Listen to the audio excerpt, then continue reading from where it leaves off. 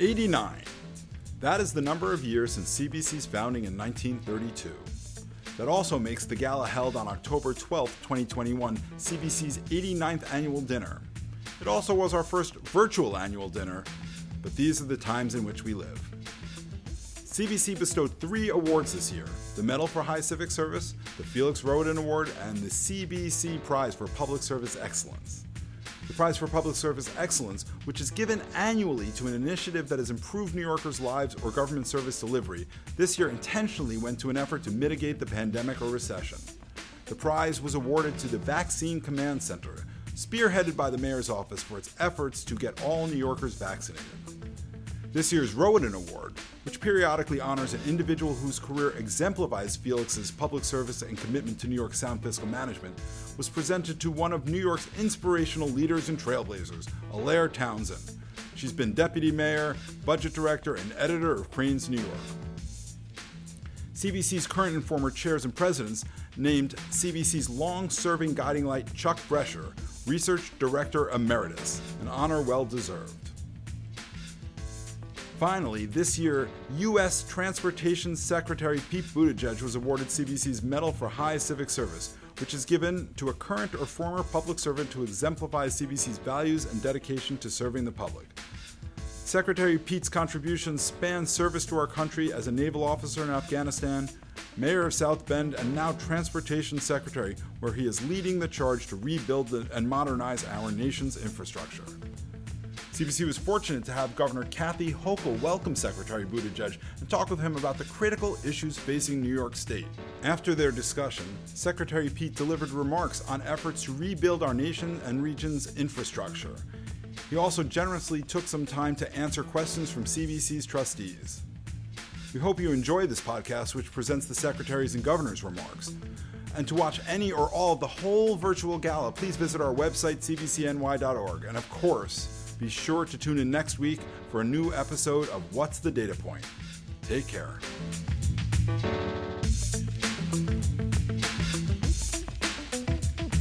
So I want to thank the chair, Walter Harris, for his great work at CBC, and Andrew Ryan, the president of CBC. Also our great awardees. Larry, I just heard you speak. Incredible what you've done. And also I'm looking forward to introducing our Secretary of Transportation. First of all of you have done just an amazing job. As my Lieutenant Governor said, for 89 years, you've had a pivotal role in making sure that we have not just good government, but smart policies to follow. And so many of the civic leaders here tonight have just worked so hard to improve the lives of New Yorkers, not just for today, but for generations to come. You've worked hard to understand the inner workings of state and city government, and I'm so grateful for your commitment to transparency and accountability. You're always laying out blueprints for great policy reforms that guide policymakers across government, from the MTA to housing to accountable budgeting. And we're lucky to have you as a partner and a resource. And I so look forward to working with each and every one of you as we deal with the pressing issues facing our state. And one of the most important things we need to do is deal with transparency and accountability in government. I have made this so crystal clear from day one that we will be a very different administration, that transparency and holding people accountable is important to me as well. So I'm grateful to Andrew and the CBC on this issue. I've already directed all of my state agencies to deliver a plan on how they're going to improve transparency literally in a matter of days. And we've improved our delivery of reporting of data because we want this information out to the public. It's not just the right thing to do, it's a cornerstone of effective government. We've already taken many actions. We went from the worst in the country to the best in terms of getting money out the door for those who need it, for tenants and landlords, a lot of other initiatives we've worked hard on. And I just want to say, infrastructure is so important, and that's why honoring Secretary Buttigieg is so important here today. Gives him a chance to know more about us in New York. I've had a chance to work on many issues as a local government official. I have a real affinity for people who come out of local government, as he did when he was mayor of South Bend. I'm also a Notre Dame fan, marrying a guy from Notre Dame, and my son went there, so there's that special connection as well. But the way we're going to get out of this crisis is to focus on infrastructure, transportation, and under the ground transport infrastructure, as well as our many, many projects that need to be funded by the federal government at this time. So it's not just abstract concepts. We talk about infrastructure. It's what's affecting people's lives on the roads and bridges and our subways. It's getting people to work and getting people to their jobs and hospitals when they need it, or getting out for entertainment. We don't survive without strong investments in our infrastructure and our airports as well. Also, climate change is creating an opportunity for us to do something right, to right the wrongs of the past. We cannot ignore the effects of climate change any longer. And I will tell you that I will never forget the faces of people who are trapped in their homes, barely survived because of what happened with Hurricane Ida after we were so unprepared for this onslaught of rain. I'm committed in New York to making historic investments in smart, resilient, and green infrastructure. We're going to be rebuilding our roads and investing in water and climate infrastructure, leading the way on clean energy and transforming our airports, affordable housing as well, and delivering the public transportation systems that New Yorkers deserve. We're going to be bold and aggressive because we have no choice, and that's how I am anyhow. And we could not have a better partner in federal government. And I'm a former member of Congress. I know how the levers of government are so incredibly powerful in Washington when they work closely with the states. And that's why I'm offering my hand in friendship to our great partner, Secretary Buttigieg, and the entire Biden administration. So Secretary has been a public servant who's answered the call to serve in so many different ways. And he's leading the charge now, building on his experience as a local official, something that I still know is so important. He's now leading the way to invest in our nation's infrastructure, building a more resilient and equitable future, which will bring more jobs and economic opportunity for our communities. He's a friend to New York, and we're so lucky to have him as partner. I'm so proud to welcome and congratulate Secretary Buttigieg on receiving CBC's Medal for High Civic Service. Congratulations.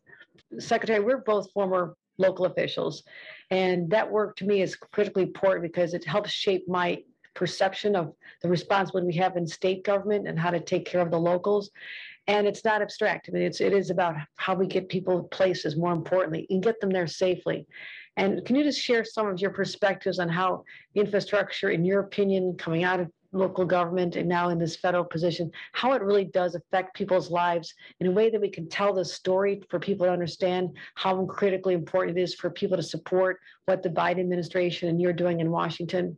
One thing I've found is we've been working with members of both parties and both chambers to try to get this infrastructure deal through, is that every one of them is from somewhere.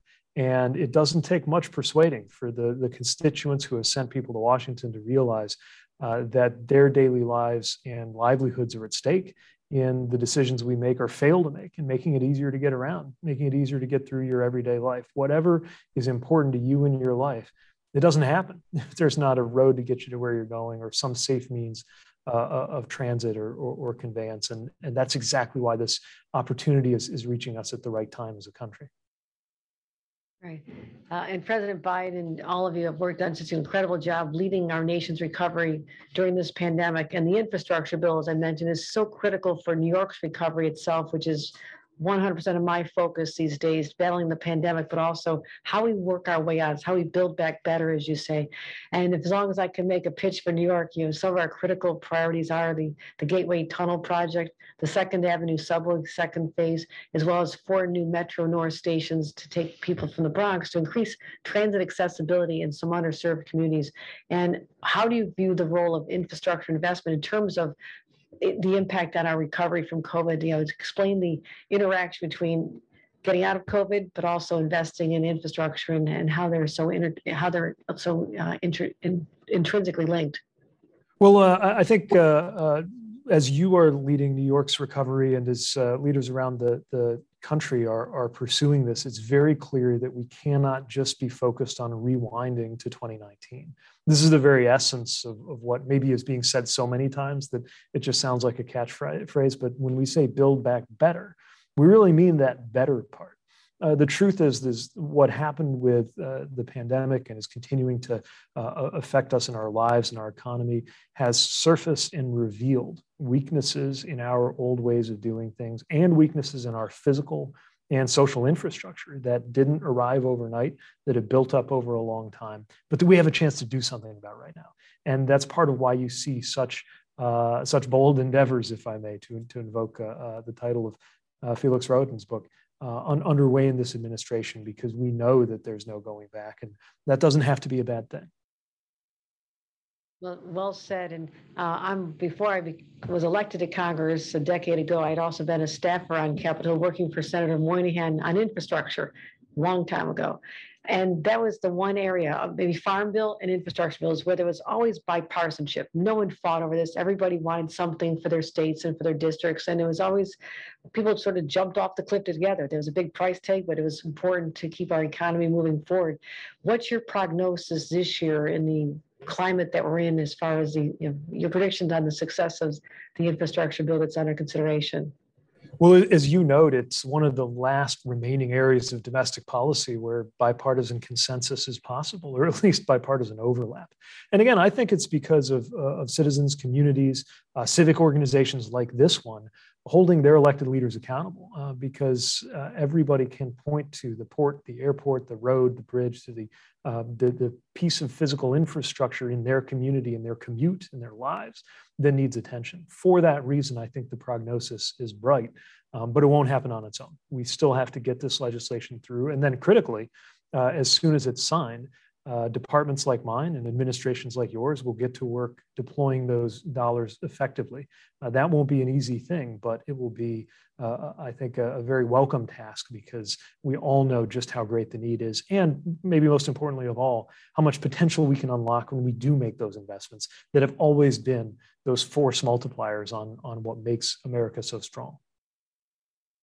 Well said, Mr. Secretary. And once again, congratulations on your recognition from an organization that we have such respect for. And I look forward to seeing you in person next time you're in New York, and we will build back together stronger. Well, thank you. Again, honored to be with you, and likewise, looking forward to partnering for the benefit of New York, and as we work to deliver the president's vision. I'm eager to see what we're going to be able to accomplish together.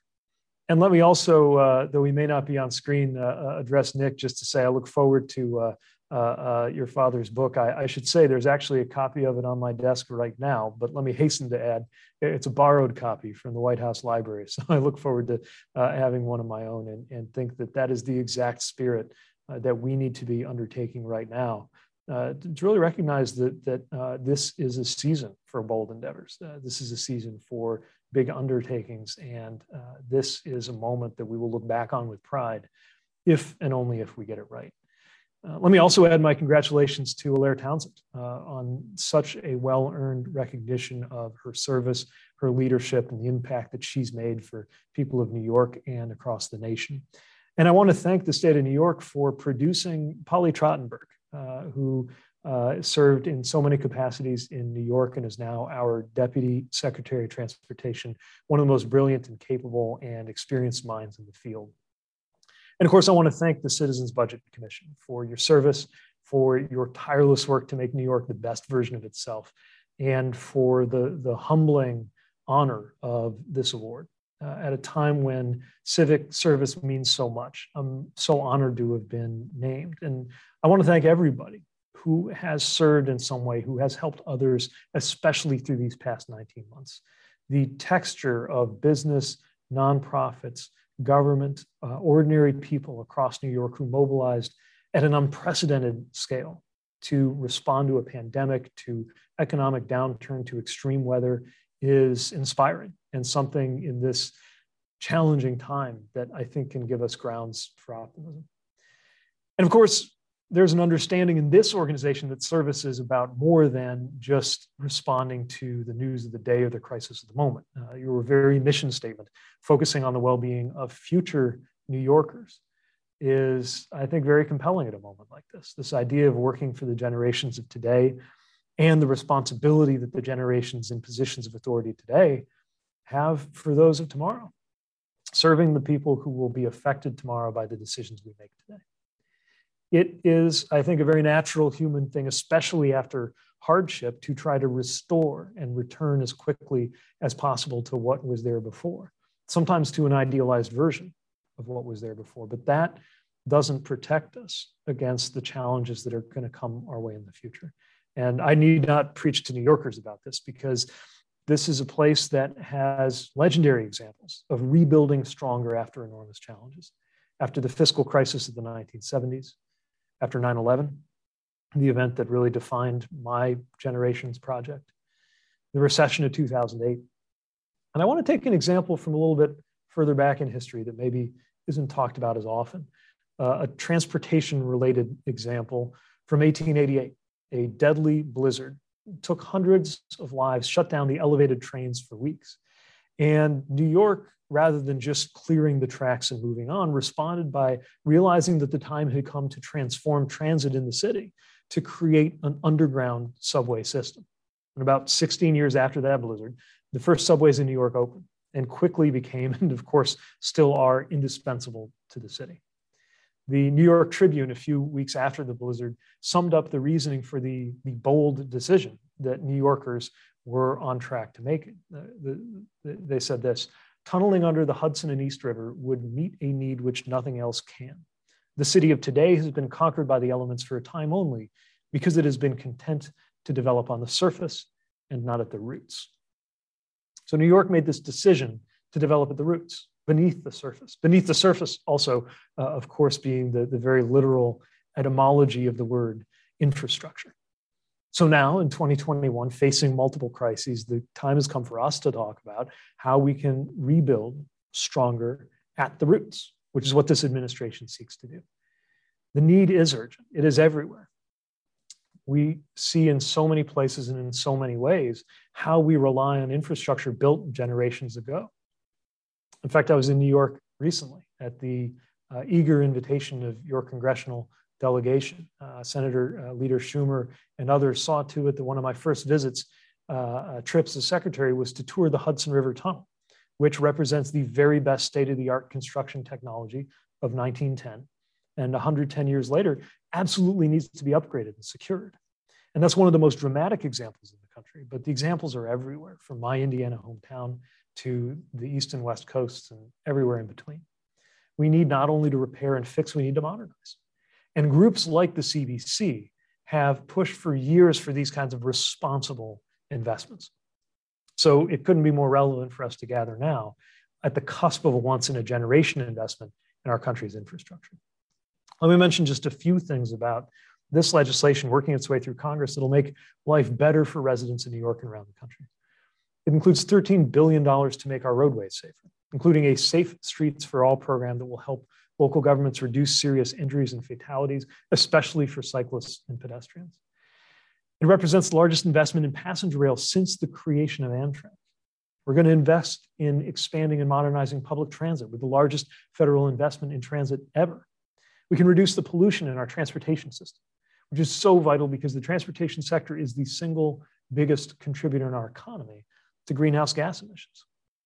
New York knows as well as anybody that climate change has evolved from a theory to an observation, from a prediction to an emergency, and it is now the challenge of our time. The infrastructure legislation would create the first Department of Transportation administered program dedicated to making our transportation infrastructure more resilient in the face of climate change.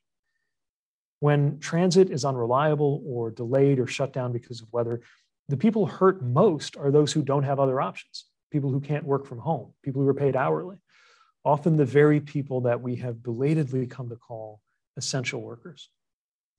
This is an investment that will allow us to build a network of electric vehicle chargers all over the country, in rural areas and in underserved parts of cities, places where the gas savings might make the biggest difference in people's lives. Transportation can be an enormous engine for opportunity, but it has also often been a major source of inequity.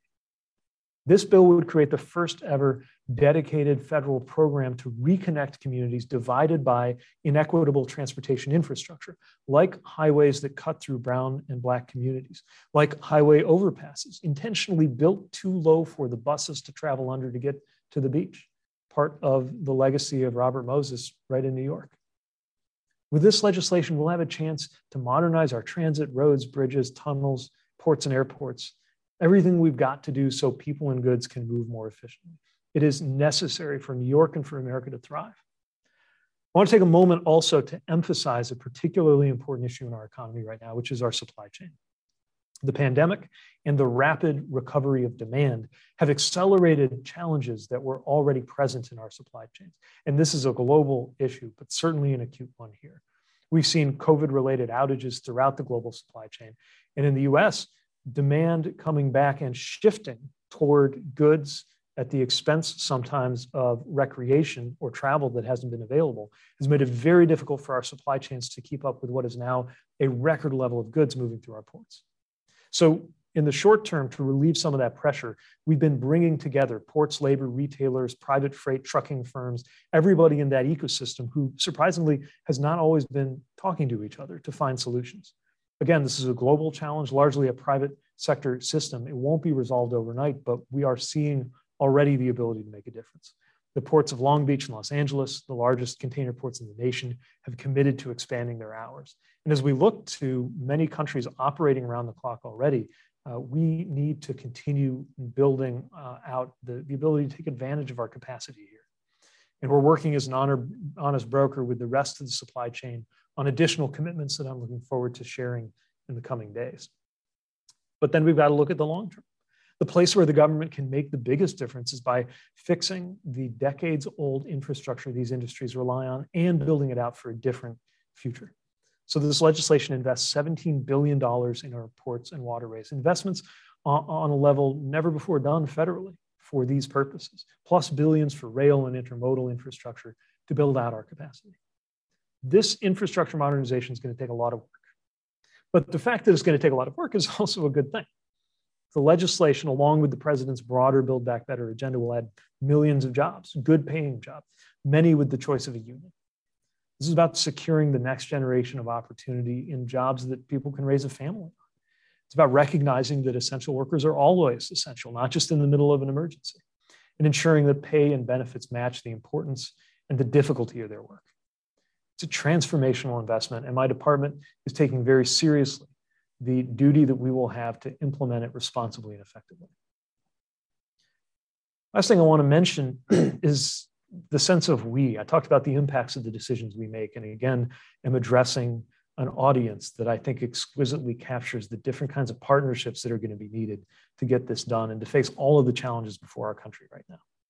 We're going to turn to you for help in the coming years to do the kinds of things that New Yorkers did over a century ago, and this time to do it better than ever, to do it more inclusively than ever, to do it more safely than ever, with more equity in terms of who benefits from the projects. New York exemplifies innovation. The very fact of New York is one of the great achievements of humankind. And in the transportation space alone, there's so much more on the horizon. I know the idea, if you build it, they will come, is associated in our imagination with the Midwestern baseball field, but it's also something to think about in transportation. It was true when some scoffed at the idea in the 19th century that New Yorkers would be willing to lower themselves beneath the surface of the earth in order to get around the city. And yet subways now are elemental to New York, to its emotional as well as logistical texture. Today, if we build better train service, better transit service, more people will use it. And as you're doing in New York, if you build safe, protected bike lanes along the Brooklyn Bridge, more people will use them. In other words, our transportation choices can predict, not just reflect, what is going to happen in the future. If we do this right, harnessing the ethos of CVC to build for current and future generations, with that focus on equity, on climate, on economic fairness, I'm convinced that we will look back on these years, on this season, these early 2020s, as an inflection point where America became prepared once more for bold endeavors to be strategic and rebuild our country better than it came to us. And I know that all of us as stewards of this great project will find great joy and great purpose in the work that lays out in front of us.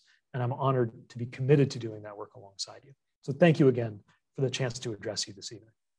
Mr. Secretary, thank you so much for being with us to accept CVC's medal and for your very knowing and comprehensive remarks. We also very much appreciate your thoughtful conversation with the governor.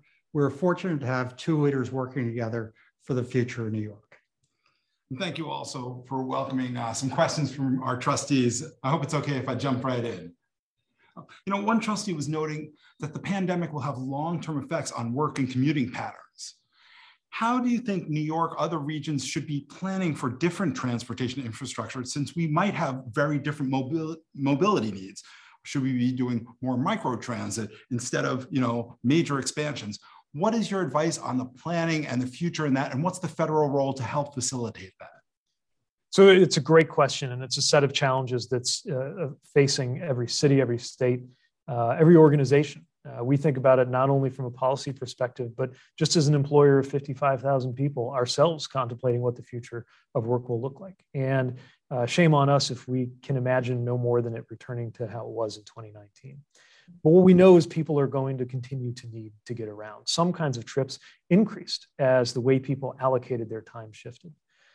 In my view, it's going to be more productive to find the principles that'll serve us well across the different unpredictable futures than to try to predict exactly what that future might hold. And that's where some of the things that I was sharing earlier around equity, around climate responsibility, around economic strength are going to serve us well. We may not know exactly what the work week will look like, how many people will have hybrid, traditional, virtual, or other patterns of work. What we know is that whether your commute is digital or physical, we can construct the infrastructure that commute relies on in ways that bring access to more people, or we can do it in ways that continue to accrue benefits to those who already have the greatest access, again, be it physical or digital. So that's a principle that we can follow and that my department will respect as local communities decide based on the patterns you see emerging in your particular area. That need the most attention and that lay out the specific plans. I'm convinced that very few of the answers need to come from Washington or need to come from my department, but more of the resources do. And we're here to help support that local problem solving along these kinds of principles that we've discussed. Thank you. Another one of our trustees noted, to meet New York's climate goals, we need to significantly reduce emissions from transportations. Although the administration's talked about making the transportation greener, how will those policies support the electrification of both buses and truck fleets? Well, it's critically important. Let me acknowledge this, the City Council in New York with its boldness in stepping forward to electrify the school buses for the nation's largest school district by 2025. This is a big challenge and therefore a big opportunity. It's an opportunity for market making in more creation and manufacturing of electrified buses and trucks. It's an opportunity to drive environmental quality and environmental justice. And it's an opportunity to leapfrog some of the systems that are aging out. Again, this is one of the reasons why we need to make a historic investment in public transit. Not just in the support for transit to happen at the volumes that it will. And by the way, just last week, I pulled the numbers, there were 19 million trips on the subway. So no matter what differences there are between the post-COVID and pre-COVID world, we know that people are going to rely on it more than ever. But also making sure that these means of transit are happening in ways that are environmentally responsible and creating opportunity. If we are developing and purchasing more, we're going to be making more. And this is one of the best places across the entire economy, in my view, to break the old false choice of climate versus jobs. The last thing I'll mention is that we need to continue to create ways for people to get to where they need to go without having to drag 2 tons of metal along with them. That's what transit's about, but that's also what micromobility is about. And there has been such visionary work in New York that's been applied in small communities too, to make it easier and safe to get around on foot, by bike, or by other means. Well, Mr. Secretary, thank you so much for joining us this evening.